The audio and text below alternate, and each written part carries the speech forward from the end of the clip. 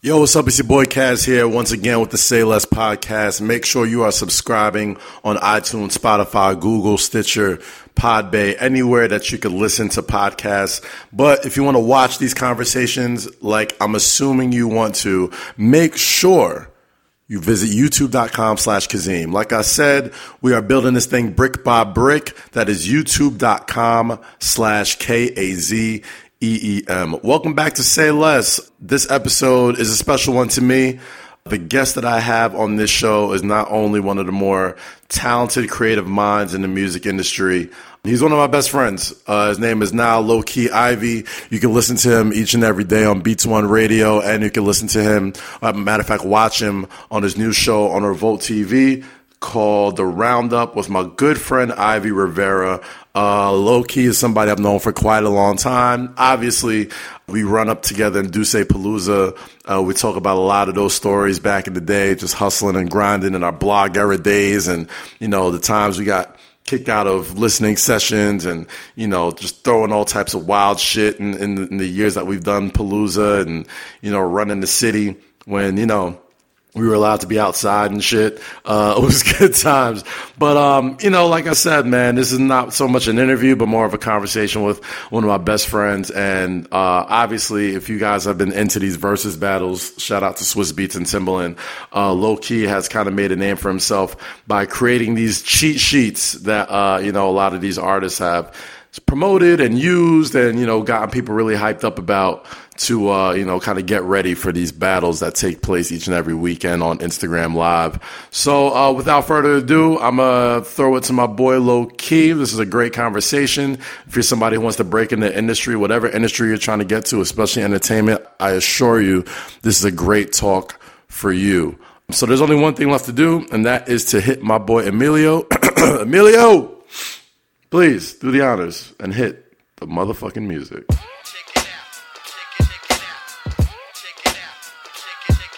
First off, I see you're in your element. Obviously, you got a hookah. Yeah.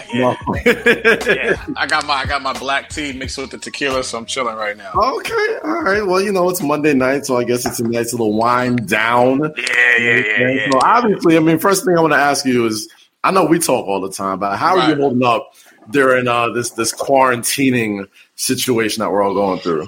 Obviously, like me and you've been talking, in our group chats and everything, and everybody's been joking about how like quarantining has been the best thing that's ever happened to me. And at first, I thought it was like some little dig or some little joke. But the more I start to sit and think and reflect, I'm like, oh shit, I'm kind of getting a lot of work done. You know what I'm saying? Like, I'm doing a lot of new shit. I'm writing again. My creativity is sparked again, and I'm in a happier place despite what's going on outside in the world and all the bullshit that we see. I'm kind of in a good spot. Talk to my dad and my sister every day. Talk to my friends, you guys, every day, and I'm in good spirits despite what's going on. So I'm chilling, man. I don't got no complaints. I cook more. I work out. You was out here. You was in the streets too much, bro. Yeah, I was in the streets too much, man. Just stay home sometime. Yeah, man. I'm not going anywhere. So now I understand what this safe haven feels like, man. It's a nice little creative hub. So I'm good. I'm chilling, man. I'm in good spirits. Hell yeah, man. I love to hear that shit, bro. But it's funny because I feel like we've done so much together. Yeah. But I feel like I literally haven't interviewed you since the first time we met. I can't remember in at least the last 5 years where we actually sat down and interviewed each other one-on-one. Yeah. Just talked. So we did the IG Live the other day, and that felt good. Yeah, man, people like that shit too. So I was like, oh shit, we kind of got to keep this ball rolling, man. Yeah, it's nice. There's no chemistry going. Yeah. Yeah, man, but shit, it's been motherfuckers obviously know, but people don't know, the first time, we literally met face-to-face was a Source magazine story where, we followed each other on, social media and stuff, but, it was a big story that I pitched years ago, which was basically, in the middle of the blog era. And now looking back, it's anytime you look back at that thing, it's wow, look where everybody, went since then. But it was yourself, Mech Dot from Two Dope Boys, Mike Wax from Ill Roots, and now runs a lot of Kanye shit. Young Sav, who runs Ross's shit and made that. Best of both offices. Best of both offices. Steve-O, who runs a lot of Marathon and Nipsey Hussle stuff. Karen Civil, how did she get down? Blogzilla, movie fucking connoisseur, SK, music connoisseur, SK, like Fake Shore, Andrew from Fake Shore, Andrew Barber, like Mikey. It was like the who's who of the blog world, bro. So like obviously, people are not in the know. Tell the story of YouHeardThatNew.com. I mean, like, long story short, because we got a lot to get to tonight, but long story short, man, I used to, I had a radio show back at Howard University, and at the time I was fucking with a lot of DJs and managers up in New York, so they were sending me shit to my radio station, and once I graduated Howard, I didn't have an outlet or a platform to, like, do the same thing, so I was in my kitchen one day just talking on the phone with this guy named Tom McLeod. He used to go to school down in D.C., and we were just talking and everything. And I told him, like, yo, what do you say when you hear new Jay-Z or new Beyonce or new T.I., whatever? He was like, what? I'm like, you heard that new. So I was like, yo, what you think of that for a website? He was like, yo, that's gold. I'll take care of all the business shit and the back end stuff. You just be the head of creative, and I'll make sure the site is up running. I'll make sure, ads and whatever, all that other shit. And we'll go through that. And from there, I was getting music from everybody. I was getting music from labels that didn't want to release shit. I was getting music from DJs that didn't want to put shit out, artists that wanted to test music out. I built a squad, Illionaire, he used to run my shit heavy, shout to him. Shout out to a bunch of motherfuckers that was helping me out back in the day. But that was a 10-year span where I was just like, I was chasing SK when I first got on. You know what I mean? I was in his comments. I was in Concrete Luke comments. Concrete Loop. You throw it back. Yeah, the YBF, SOHH, not right. I was in everybody's comments just posting shit that I had that they didn't have. So I was like, oh, okay, SK got this, but he don't got this exclusive Lil Wayne. And I would drop the link in there and everybody would start coming over there. And it became one day where we all made like an email chat and we just came together like fucking Transformers. Me, SK, Two Dope Boys, Miss Info, Exclusive Zones, the Jazz One, and on Smash. And we just became this big ass fucking conglomerate where we were just, the labels hated us, the DJs hated us, like niggas was tight. I was about to run into that because I remember the days of the Lowkey rule. Like the Lowkey rule kind of like set a standard for the way record release parties happened. Yeah. Explain the origins of the Lowkey rule, please. Again, another long story short, I used to work for Beats1 back in 2006. 2008, which is like right when I was really getting good with my website. So I was running their blog called Sound Off. So my boss, I'm not going to name any names in this shit because I don't want to incriminate them. But my boss at the time said, all right, bring your flip camera, because back then flip cameras was popular. She was like, yo, bring your flip camera and record the event and make sure you get, pictures and all this other shit. So I was like, all right, brought the camera there. L.A. Reid's there, Rihanna's there. Mariah Carey's there. Mm-hmm. It was an open house for Def Jam's spring release project. So like Bieber was coming out, The Dream was coming out, Kanye was coming out with 808s. This is the first time we saw Rihanna after the whole Chris Brown situation. So they played all these videos. So I'm sitting in the front row. So I'm like, bet, I'm going to record all these videos. Niggas, we lit. It's crazy. So I get Fab's video. I get Kanye and The Dream walking on the moon. Then I get one of the Kanye 808s joints, Bieber's video. So I told my boss, I'm like, yo, I got all this shit. She's like, bet, go home and post that shit. I'm like, nigga, fuck that shit. It's lit. So it's like 11, 12 o'clock at night. I run back to the office, put it on the BT blog, put it on my blog. Boom. Didn't really think nothing of it, right? So I'm on the bus the next morning going to work. And Gabe, the president of anybody who listens to any old Kanye record, anybody who's seen like a husky looking white dude with a slick haircut in old Kanye videos, that's Gabe. Gabe Tariso. Yes. So I'm on the bus and I get a phone call, unlisted number. I'm like, hello? He's like, how the fuck could you do this? What the fuck? What the fuck are you doing? I'm like, who is this? He's like, it's Gabe, you fucking idiot. I can't believe you would leak that shit. yo, our relationship with Def Jam and BT is over. You're done in these streets, like throwing, like just threatening me. And I'm just like, I don't know, like the severity of what really is going on. So I'm like, all right, whatever, I'll take it down. Click. So I go, bro. So I get to the office, and my office, like my desk was all the way in the back of the office. So I'm walking by, and I always say hi to the girls, but I hear this song on one of the girls' computer, and I'm like, what the fuck? So, like, at the time, I didn't know how big blogs were, so I didn't really understand, like, how it circulated. The severity of how fast it spread. Yeah, I didn't understand the severity of how fast it spread. So I'm like, yo, what are you listening to? She was like, oh, I'm just on YBF, this new Kanye song. I'm like, what? She was like, yeah, you ain't see it? I'm like, nah, I don't know nothing about that. So I get back to my desk. I'm getting emails. I'm getting threads, phone calls. So I get banned from any Def Jam event for like 6 months. Right. Like I was blacklisted. So after that, I got back cool with niggas, and I couldn't even stand next to you for a couple. No, it was very. If you want to talk about canceling niggas, bro, I was the poster boy. First blogger ever canceled, bro. I was the poster boy. So I had a meeting with Stephen Hill, and to my surprise, my man was like, "Yo, just apologize to them. It's really not that serious. Like, I don't give a shit. Like, they're just upset. Like, you didn't do anything wrong. You didn't cost them no money. You just recorded on a fucking camera and blocked it." Right. He's like, "Just apologize to them. You're fine. You're not losing your job. You're good. Just be more careful and more mindful." I'm like, "Bet, cool."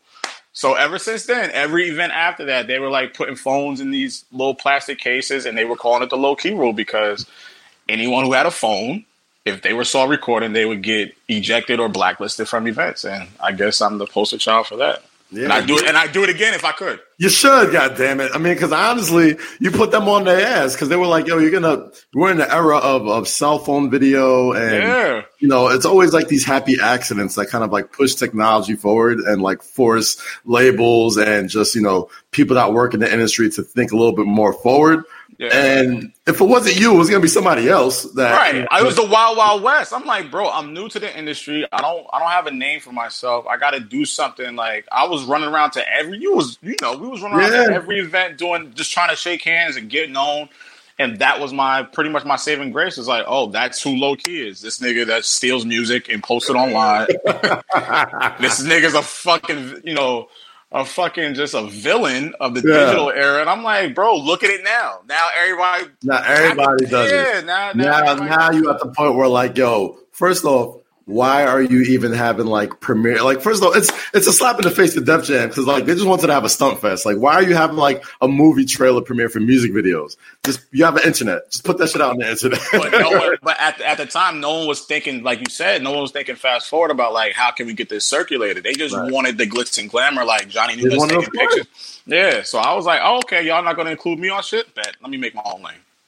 All right. Well, I mean, obviously, the blog era did what it did for you and your career, and that's just one of many stories as far as the new music cartel and stuff like Miss Info and SK and Nah Rights and Two Dope Boys and all that. Right. Now we're here now, where basically, well, let me rewind a little bit. From the blogging, you ended up. Lo, you there? My fault. Yeah, my fault. From blogging, you ended up becoming like one of the most in-demand hosts in music. So, explain. I know Niles, our boy Niles G, one of the of behind-the-scenes radio and the label shit.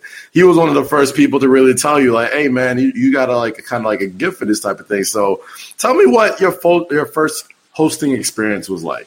Well, to correct you a little bit, Niles was the first one that told me I sucked. Niles was the first person ever to watch me host, and he was like, "Nigga, you're trash." And he told me have a lot too, bro. He told me, he was like, "Go home and practice in the mirror because this is bad." Right. So my first hosting experience was with Meg Dot from Two Dope Boys. He was like, me and him kind of got in the DJing and hosting thing in the same time frame. He was hosting at Santos Party House. Okay.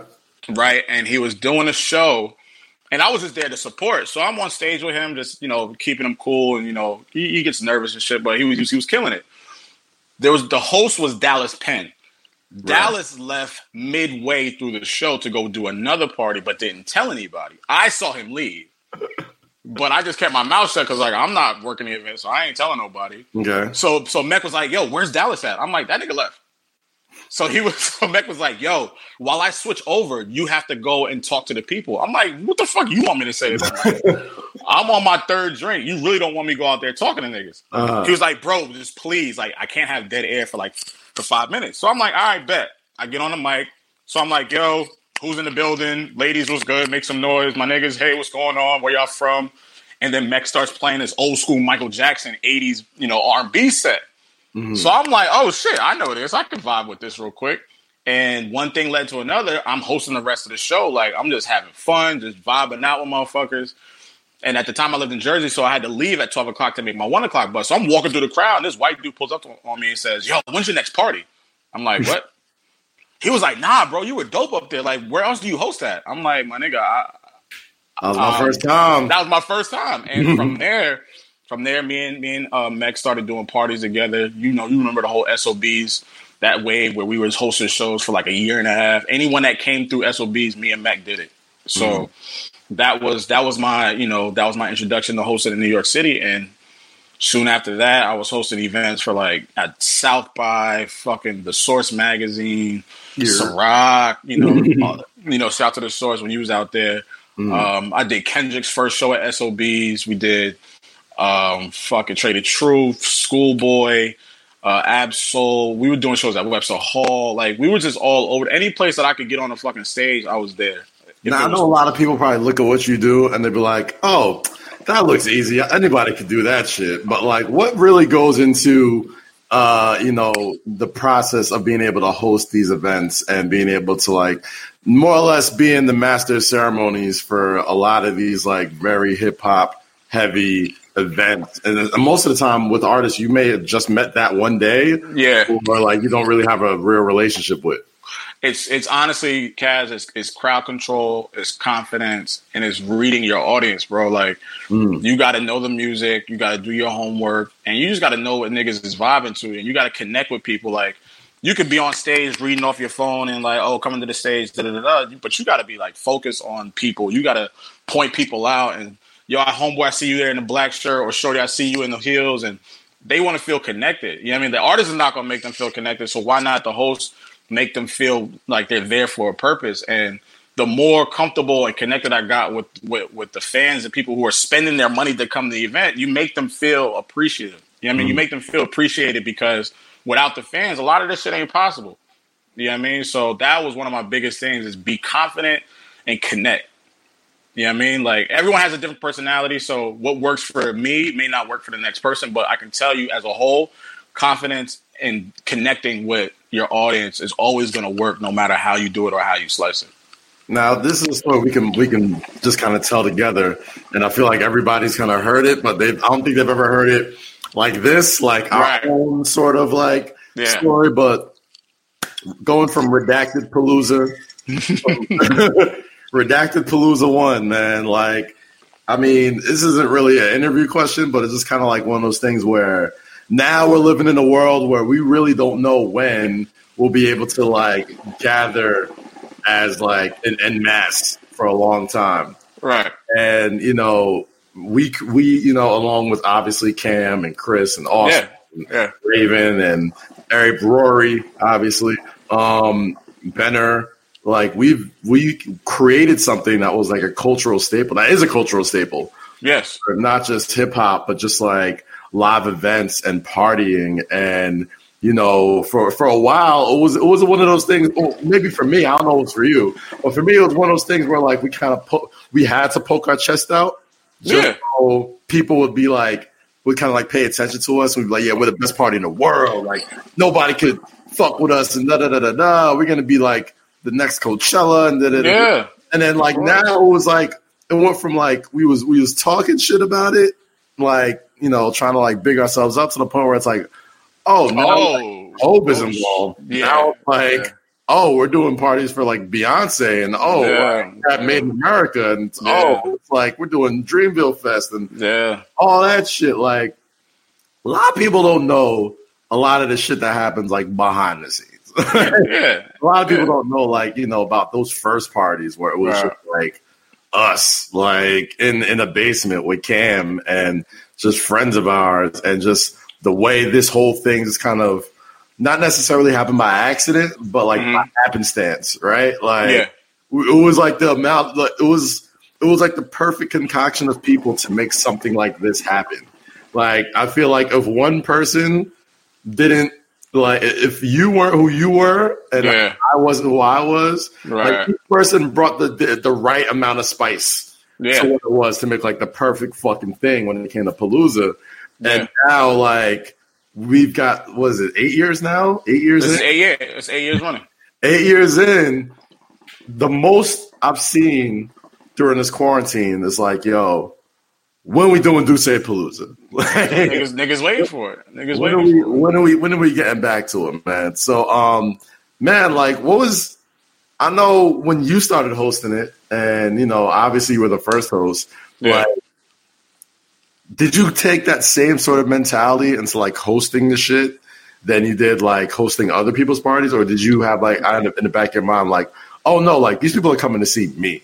Like, it's not like I'm warming them up for someone else. Like, watch me party, watch us party. My fault. Honestly, Kaz, I didn't understand what it was. This is how I looked at it. Right. It was timing. This, like you said, if everybody wasn't there at that particular point, it wouldn't have worked. But this was solely based on timing and Cam's intuition of like, fuck it. Yeah, it feels like fucking like Infinity War when Doctor Strange is like, I like that 4 million scenario. Yo, this one. That's the only one that's going to work. So, no, like, it's just like when Cam said, yo, bring a bottle, bring some chicken, and come through. The initial plan wasn't for me to host. The initial plan wasn't for us to have a party. Was it a game night? There was a game night. And honestly, we got to tip our hat to your ass. Oh, because you were the one that said, yo, move these card tables, turn the lights off. Genius and Austin, get on the fucking ones and twos and let's dance in this shit. And this shit's so point. I'm like, yo, there's so many people here. I'm like, this is a great game and everything. But I'm like, we got all this space. And mind you, at the time, it was a basement. So I'm like, think of like, I don't know, for anybody who listens to this, the basement had to have been no bigger than like your typical, I don't know, like it had to be like 20 feet. At least. Cubic feet or whatever, right? It wasn't that big of a space. But it's like, we got all our boys here. Bro, women everybody drunk. Everybody got chicken. Like, nigga, I just grabbed the games mic. And all this and the never have I ever's and the flip. That's cute. That was cute. Like, let's turn this into a party. Like, let's turn up. And I remember I had the flip up table. Yeah, and you was like, move that shit. Yeah, I had to hook that shit from 124th and 7th all the way to 116th and Pleasant. If anybody in Harlem knows where that is, that's a normal walk. It's like eight avenues over. If you and it was snowing that night too. Yeah, and it was snowing. Holy shit! And it was snowing that night. Yeah, but I walked into that shit like, man, I'm here to fuck with my niggas, because at the time none of us had money to go anywhere. None of us had big enough apartments or houses to do anything in. So Cam was like, nigga, we coming in this basement. You gonna bring some chicken or bring some hen or that liquor, and we gonna get right and we gonna have fun. And then it just blossomed into this thing where it's like, yo, what is? Wait, really? Yeah. it's like almost like when you have a kid and you look at it like, oh shit, like, oh, this is what I got. I gotta take care of this. And not that you don't want to, but now you're like, oh shit, I'm gonna put my life into this shit. I'm gonna put my energy to this shit, find the resources. And bro, it was party after party after party after party after party. Like, it did not stop. It was like another person I gotta like give credit for is a combination of Fox and Joe Budden and you. It was like, you know, they put the hashtag out there, Redacted Palooza, like just kind of joking around. Yeah. And then I remember like later into that night, like I see it. Mind you, this is what, 2012? This is the end of 2012. The end of 2012. So like trending topics weren't really a thing. Like I didn't like if you got a trending topic, like you was kind of popping, like you couldn't buy one. And that was Fox. That was Fox that told that. That was Fox that hipped us to that. Right. Fox hipped us to like the whole hashtag shit. Yeah. Like, I see like Joe Budden tweeting about it, like the Harry tweeting about it, like all these people, like all of rap early, Wild Wild West Black Twitter about it. And we're just like, huh? Yo, like, this is a thing? Line down the street, like trying to, like people asking for tickets. And niggas ran out of chicken down the block. There was at least several chicken runs that were made, and then we bankrupted chicken spot down the street. The niggas ran out of chicken. Them dry. We ran them dry. Oh my gosh, I couldn't believe it. And like now, it was something that was needed for the city. It was something because this was at the time that clubs was like not dying out, but like the day party scene was. Oh, because I remember like we was all like still kind of like running around like doing our industry gigs. Like it wasn't like super broke, but like I have no M2 money. I didn't have no greenhouse money. I wasn't popping no bottles, and then I have no pink elephant money. I have no shit, bro. I didn't have no marquee money, bro. Nothing, I was like, I still wanted to get drunk and party and dance and have fun, but I literally couldn't afford it. I think all of us at the time had roommates. Nigga, like, I was living at my sister's crib. Like I'm living on the couch, like going back and forth to New York, living on her couch, and it's like. This was the getaway that we all needed because, like, a lot of us had lost our jobs at the point. A lot of us had a rough 2012, 2013, and that was honestly the saving grace for our creativity and our sanity because it's like, oh, now we got something to put energy into. You feel what I'm saying? Where a lot of us didn't know what we wanted to do. A lot of us were creatively stuck. A lot of us, like, were mentally frustrated. And then here comes this big conglomerate called Palooza, where niggas are like, oh, we can drink for free and eat chicken for free and listen to our favorite tunes and then bag women or bag men.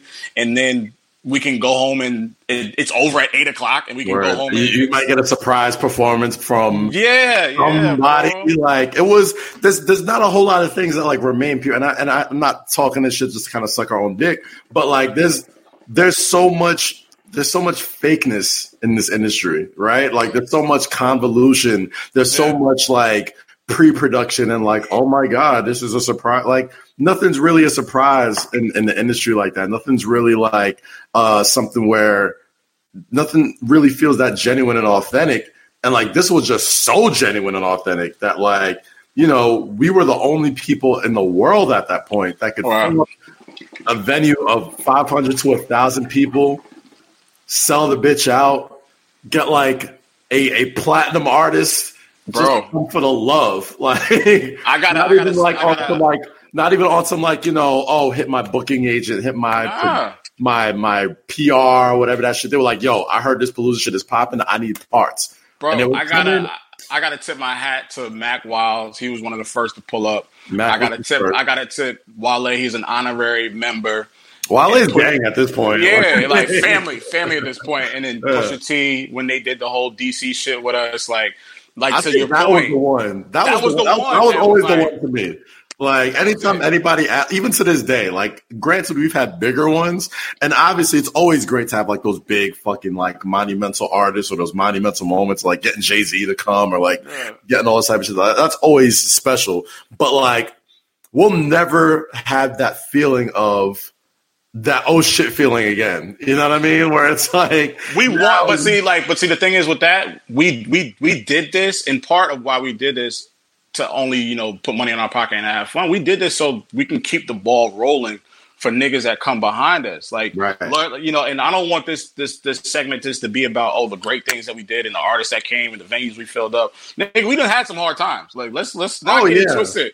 We didn't have some venues that didn't fill up. Definitely had some bricks. we didn't have to cancel some joints and whatever. But we've created this roadmap where people can see what it takes to not only do business with your friends smart, but to understand the landscape of what you're providing that's empty. And I felt like what we were doing, the lane we were in was empty. You feel what I'm saying? But we had to fall on our faces a couple times. We've had our arguments between everybody. We've lost some members. We've gained some members. But overall, you learn so much about yourself. You learn so much about the people you work with. And then you learn so much about the business that you're in, the supply and demand, the back ends, the liquor counts, the tickets, the, budgets. And, you learn everything about this shit because we were doing this shit on the fly. Yeah. Like there was no That's manual. the best thing about Palooza to me. Palooza was almost like going to like live event school, but like you're getting credits and you're making money for it. You know what I mean? Right. We all threw our little parties in college, but like it had nothing on like the actual magnitude of doing something at a concert hall or an event space or festival. And Cam being so business savvy, and Cam. He's so business savvy, bro. Yeah, like, business savvy. He's the nigga that I've learned. Like, you don't learn a lot from your peers. Like, you try. I mean, obviously, if you don't learn from a lot from your peers, you probably need to like get a new circle or. Like, I just learned so much from that nigga. Like, he's just such a like. He's just got the fucking like intuition for a lot of different shit. Like, some people just don't have that. Like, there's people that are smart. There's people that like get it and like can put like certain equations together. Like, oh, if you do this will work. Like, but he's just a dude that goes with this and with this. If you want to talk about sacrifice, if you really want to talk about sacrifice, and we've all sacrificed a lot to do this shit, my man right there really sacrificed time spent with his family, time spent by himself. And just, time just to get his shit right because he was going through a rough time too. But that nigga just said, all right, bros, this is what we're going to do. You doing this, you doing that. I'm going to do this. She going to do that. And we going to make it work. And it stuck. So that nigga took a gamble on all of us. Not just him. He took a gamble on you, me, Chris, Raven, Austin, Genius, Mech, fucking Rory, Benner, Peach, Dwayne, Bruno. He took a really, really big gamble, and you see how much that means to people because they elevate after that. Right. You don't take it for granted because what this has turned into, it's put us in conversations in boardrooms and meetings with billionaires and people of stature. You know what I mean? We're talking to Forbes, we're talking to Essence, we're in meetings with Rock Nation. We're being, helmed as one of the greatest parties in the country, in the world. That does not go without Cam being the backbone of this shit. So I gotta, if you take anything away from this, I gotta salute my man Cam for, allowing us to have this beautiful canvas and paint the picture of what Palooza represents, not only for fucking hip hop culture, but just for New York City in general. I always tell people that ask me about Cam, like, what makes Cam like different than a lot of people and like special in a way is that like he has like a special gift to like know people's gifts and make them feel good about it. That's a talent. Like that's a talent to make everybody feel like remember we had the running joke like, oh, Cam's my guy, say his name at the door, da da da da da. Like that's a talent to make everybody feel important. Everybody feels special. And with us, it was definitely, different, not different, but it was more welcoming because now you look at everybody and we all got our thing. That like fucking Kevin Lyle's like, yo, these guys are like the fucking and Clark and all these people, they're like, yo, these guys are like the fucking Wu-Tang Clan of partiers. Like they all do their shit on the side. That's all like fucking big and dope. But when they come together, it's like it doesn't work without a Chris Styles. It doesn't work without Austin. It doesn't work without you. It doesn't work without me. And it damn sure don't work without Ben or Rory. Right. And it never will work without fucking Cam. You know what I mean? Like, he made the decision. It definitely. You forget Raven. Your ass. But the visuals themselves, Peach and Raven, you got to tip your hat to them. The flyers, crazy. The videos, Carl, the fucking pictures, bringing those fucking parties to life. Raven just has the eye of a fucking, I don't even know what to call it, but my nigga, she just sees it. Everybody in the crew is gifted. It's like, bro. It's like fucking the best group chat to be in because it's like we're all creatives and we all know if we all need something, we can just hop in and be like, yo, I need some support on this. Carl, I need to do that. Ray, you down to do this. Peach, you down to do that. Like, Peach did the logo for the show. Like, Peach did all our work for the show. I'm not surprised. And I'm not fucking surprised, bro. It's all in-house. It's like an all inclusive fucking creative. It's the Avengers, my nigga. That's all this shit is. It's the fucking Avengers. You know what I mean? I feel like I just damn, man. Like, that's all it is, bro. And I'm not, again, like you said, we're not trying to suck on dicks, whatever. But like, if no one gonna give us our flowers, fuck it, we'll do it. We'll do it. Absolutely, we'll do it. We'll give us our flowers. And not for nothing, like our success has given success to like other events. Like, there has been like, I'm not gonna disrespect and call them like children of Duce Palooza, but it's like a lot of these events, I believe, wouldn't have even taken off or even be successful if we didn't lay the groundwork for a lot of these like social media driven sort of like hangouts or link ups or parties or concerts. And like, they've, like I always feel like brunch bounce is like our Puerto Rican cousins. Like they're just like us. Nigga, we did our first big event with them, together. Greatest day ever. But they had they shit uptown in the Heights and they was fucking rocking shit. It was killing the Heights. I went there by myself. Harlem and downtown. Yeah, I went there by myself one time, and I'm like, "What the fuck is this?" We drinking sangria out the pictures, and they standing on tables and crowds. 78. Yeah, like shout to Irv, Jose, fucking Clep, Farrah. Crew, man. Like, I love the brunch bounce motherfuckers. Them niggas are brothers. Those are some of the best. Those are the best. Some of the most fun times of my 20s, bro. Just like. Every weekend, just like, yo, we out. They always had some shit, and they always be like, yo, come fuck with us uptown. I'm like, I don't know about that. I ain't really be uptown they would kind of flex like how we would flex. Like, we would bring, like, it was almost like a Can You Top This? Like, we would bring, like, Wale to our shit. They'd bring, like, Diplo to their little... And nigga had, like, 8-track and, like, fucking Tony type shit. I'm like, it's like, yo, it's almost like a versus battle. It's like... Exactly. That's exactly what it was. Here's my selection. What the fuck y'all niggas gonna do? So it's like, nah, shout to the whole Brunch Bounce crew, nigga. They definitely kept us on our toes. Hell they yeah. Still do. Guys, man. I love those dudes to death, bro. Still do. We call a segue in the business. So we talk about versus battles, right? Like... Right. Even though we're all inside, probably not going to have a Palooza for a minute, probably not going to have a lot of these live events for a minute, you've been somebody who's kind of taken advantage of the time that we're all inside and doing what we're doing and trying to flatten the curve and stay safe. Yeah. With these versus battles, man, like as somebody who I'm probably just speaking on my own self, but like I don't want to say fell out of love with like the blog music chasing game, but I felt like it was kind of aging me out, right? But with these cheat sheets and these versus battles, this is like it's pulled me right back because it's like this is my shit right here. Like getting to be able to talk the Swizz and T-Pains and Swizz and Timberlands, the T-Pains and Lil Jon, the Neos and Johnson Austins. Like this is our era. You know what I mean? Like Boy Wonder and Hit Boy. Like once over like I remember just tweeting out just like kidding around. Like I'm like, oh man, like I would love to see Boy Wonder and Hit Boy go at it. And then like Joe tweets it and it's happening.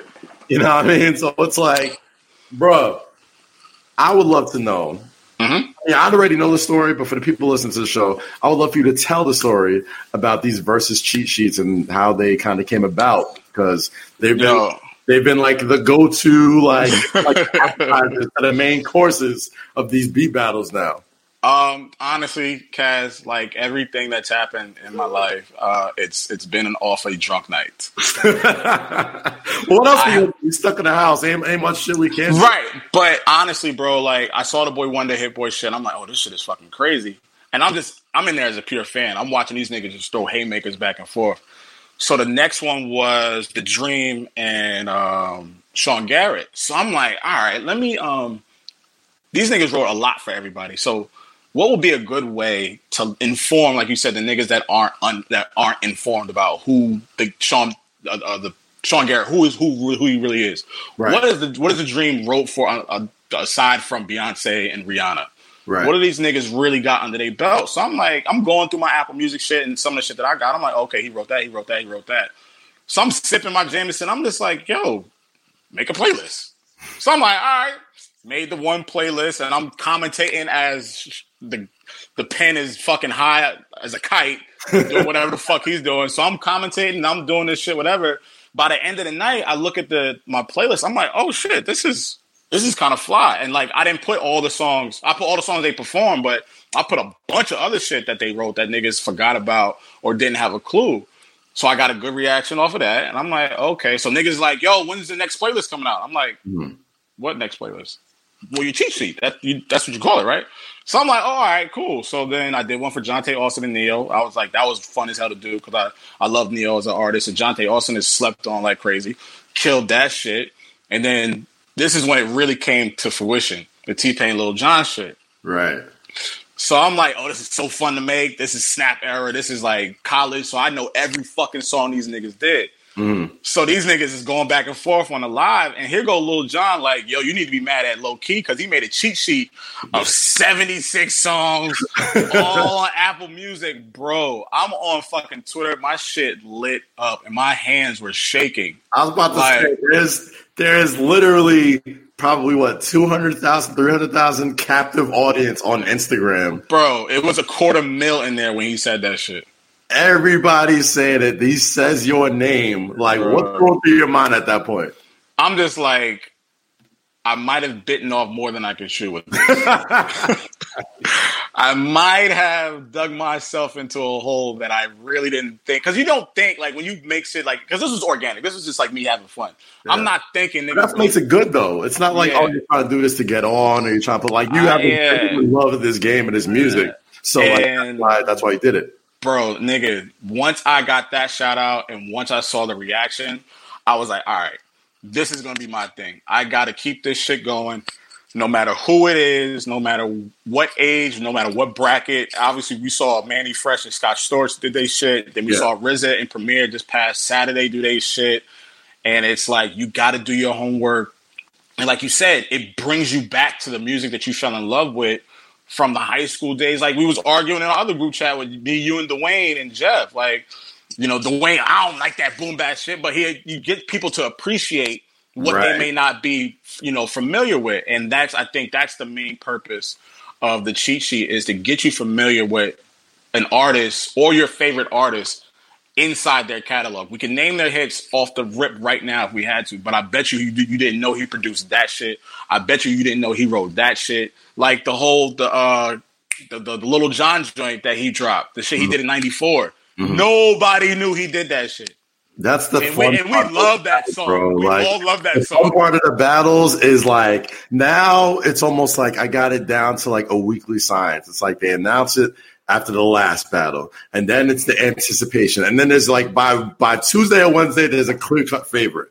It's like, oh, Premier's washing RZA. Oh, Lil Jon's washing T-Pain, and da.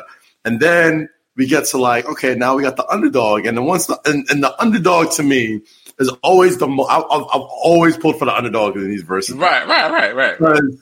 Granted, yes, we're gonna know all these hit songs or whatever, but not enough people are gonna be paying attention, going song by song, score by score. Like it's like a fight. That's like a fight, right? Like if I'm watching a boxing match, right, and it has to go to the judges, you know what I mean? That's great.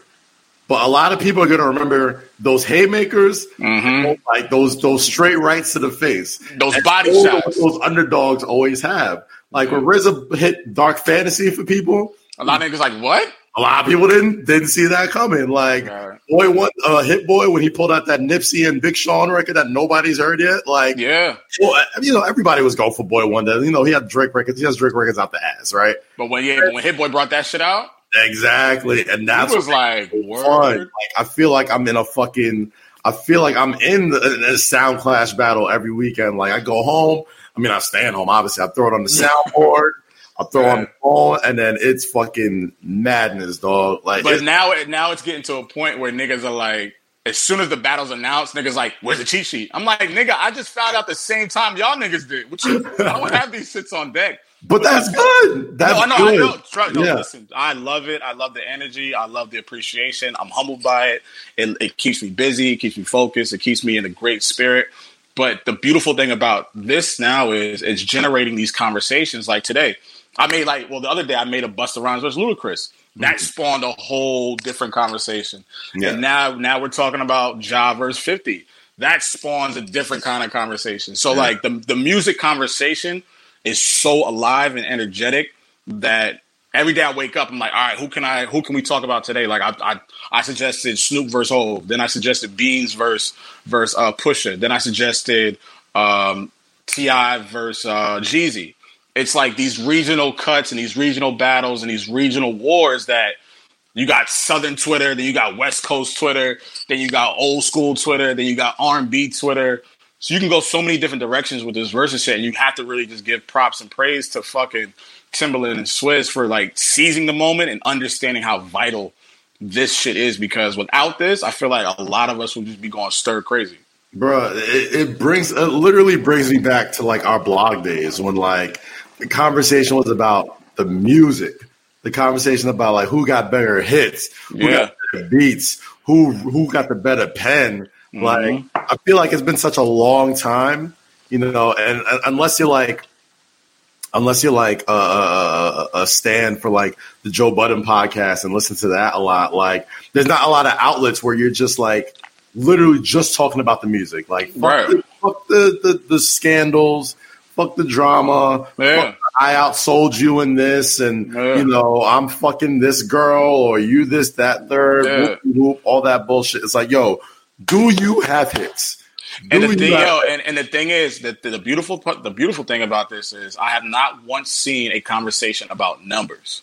Right. I have not seen a conversation about streams. Because when it's a battle, it don't matter. It's not going to fucking matter if it's like, oh, well, technically, this song would double down. All right, but is it harder? Like, is it harder than the other joint I just played? Exactly. It's song for song. And like, fuck all the other shit you sold. The people in this chat room is going to let you know if this shit is hard or not. So now you gotta. It's like, you know, like you said, man. We back to the music. We back to the actual breaking music down, and not who sold what and what reaction did it get on. Man, fuck all that shit. Where was you at? Where was you at when Little John? Where was you at when Little John dropped Be a Beer?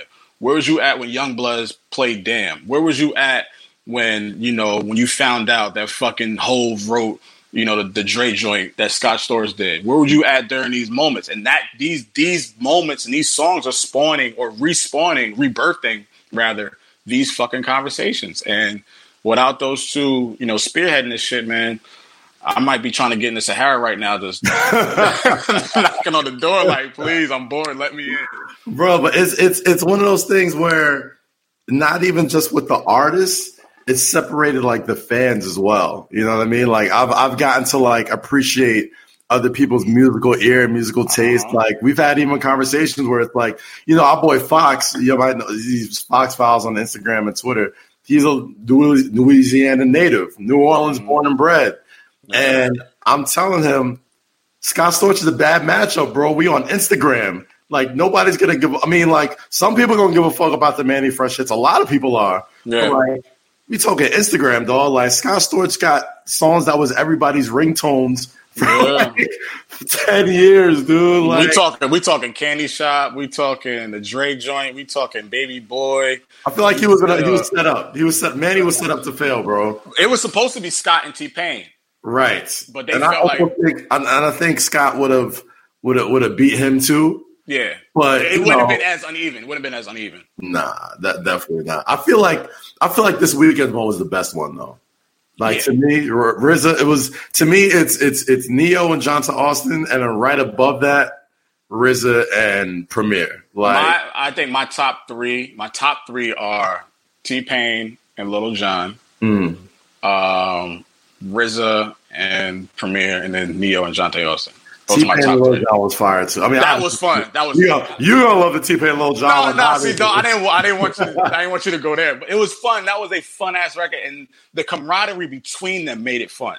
Yeah, the theatrics, the talking the shit and cracking on each other. Respect each other, right? Like, yeah, that's what I like. Boy Wonder battle, I love because like.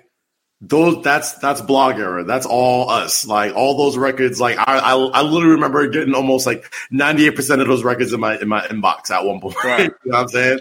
But there was a little tinge of animosity. It was a little spicy in there. It was spicy, and I didn't want to say it, but it was a little too spicy in there because I'm like, it was a little spicy, and I liked it though. Yeah, for the entertainment value, like it's okay, like. It's cool when there's camaraderie and like, shit's kind of wild right now. And we all just kind of need something to laugh at and smile about. So like, it's cool when they respect each other. But I kind of want to see two people that don't like each other. I kind of want to see the God 50 rumors are swirling. Bro, you want to see it. You want to see it. But just based on the foundation that Swizz and Timbo built, they don't want it to go that route. As fans, and as motherfuckers who love to see the back and forth, yes, 50 and Ja would be the ultimate WrestleMania. Whatever. Breaking Instagram numbers. 50 and Ja. That's $1 million. That's $1 million easy. At first, I'm like, there's no way it's happening. But like, we just saw J-Lo and Diddy salsaing together on Instagram Live yesterday. Like, anything can fucking happen right now. We know you ain't gonna pull up on nobody. Like, we know you ain't gonna leave that. Niggas' judgment right now is kind of skewed. So like, niggas might jump out the window and try. The earth might like correct itself when all this shit is over with. But right now, it's like, what up, 50 and Ja? God is like, you know what? Just let them have some fun right now. Let them have it. Let them have it, man. So now you're at Beats1 Radio with Apple Music. You do a lot of Ebro stuff as well. Like you guys work together. A lot of times you filling in for them. You got some new shows going. That's a massive audience, man. How has that been for you as far as like your career is concerned and just the experience of being under one of the biggest brands in the world in Apple? I mean, Apple Music has opened my musical palette to no end. I'm listening to shit from the UK, pop artists, Afro beats, just a lot of new shit that I wasn't privy to. So I got to shout out Ebro, Nadeska, she's over there with me, my producer S. Witt, Simone, Dominican Drew, Sasha, just, Bianca. These are all my producers and people that play a huge part in, how I do my shows and shit. But it's love, and when people see you got the Apple email and people see that you are on Apple Music, it does make things a little bit easier, a tad bit easier. But no, I'm just grateful to be on such a huge platform and to actually have a voice. You know what I'm saying? It's not programmed. It's not robotic. It's not broadcasty. It's me talking my shit about music that I love and I can actually talk to and talk about. So, when I get introduced as Nile from Apple Music, that has a nice ring to it. I'm not mad at it. And, shout to Zane Lowe, obviously, and Julietta Nuga, but and they've embraced me, a lot too, but that has, taken me to the next level. I started out in radio in college. So to come full surface and actually be able to use my degree, which is broadcast journalism from Howard University, it's a blessing because a lot of people don't let them forget. Always got to shout out to HU. Always.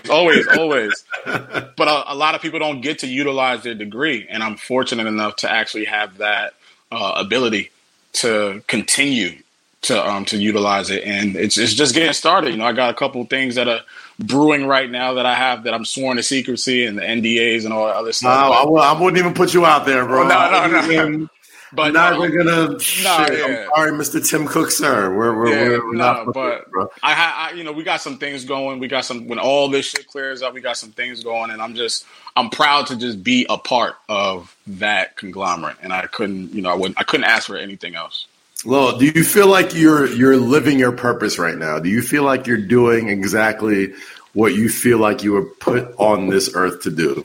Honestly, man, yeah. I've prided myself on doing radio out of New York. I prided myself listening to Hot 97, WBLS, Kiss FM, Power 105. I wanted to be the DJ Clue. I wanted to be the Ebro.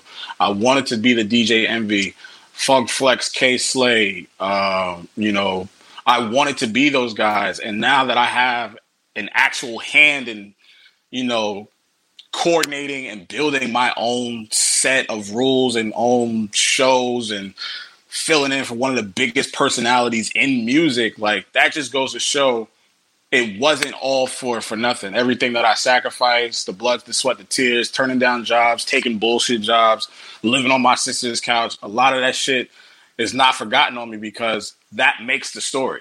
You feel what I'm saying? That makes the journey much more sweet. And I know now to appreciate it and to have a hold on it. Like, bro, remember back in 2009 when you was working at BET, writing these bullshit stories, and not to shit on BET, whatever, but, you know, it just makes the journey that much more appreciative. And I would not rewrite this thing any different if I had to. Hell yeah, Lo. Well, bro, you already know what it is, man. You're one of my best friends on the whole planet. I love you, brother. I'm so glad to see you fucking cooking with these cheat sheets and Apple and Revolt. You know, just, man, I can't wait to get outside and give you a big hug, bro. Thank you for coming on Say Less. We're going to do it again real soon, obviously.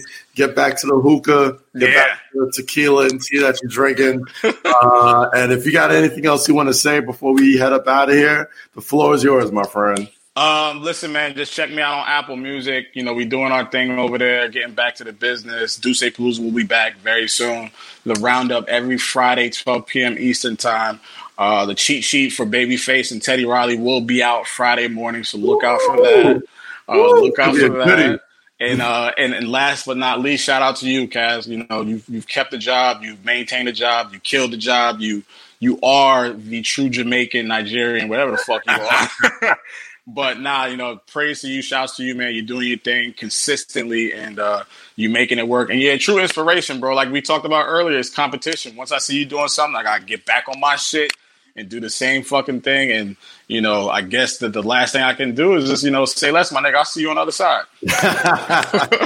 Love you, bro. My nigga. Be good, brother. And that has been Say Less. Thank you so much for listening. Obviously, I got a Shorby link on my Instagram account, so you can go and click on that, and you can get everything you want from Say Less. You can listen to past episodes. You can just watch the YouTube videos. You can subscribe to the Patreon, patreon.com/Say Less. You can subscribe on Apple, Spotify, Stitcher, Google, Podbean, Podbay, every single place that you can get podcasts at, you can get it. Just type in Say Less with Kaz.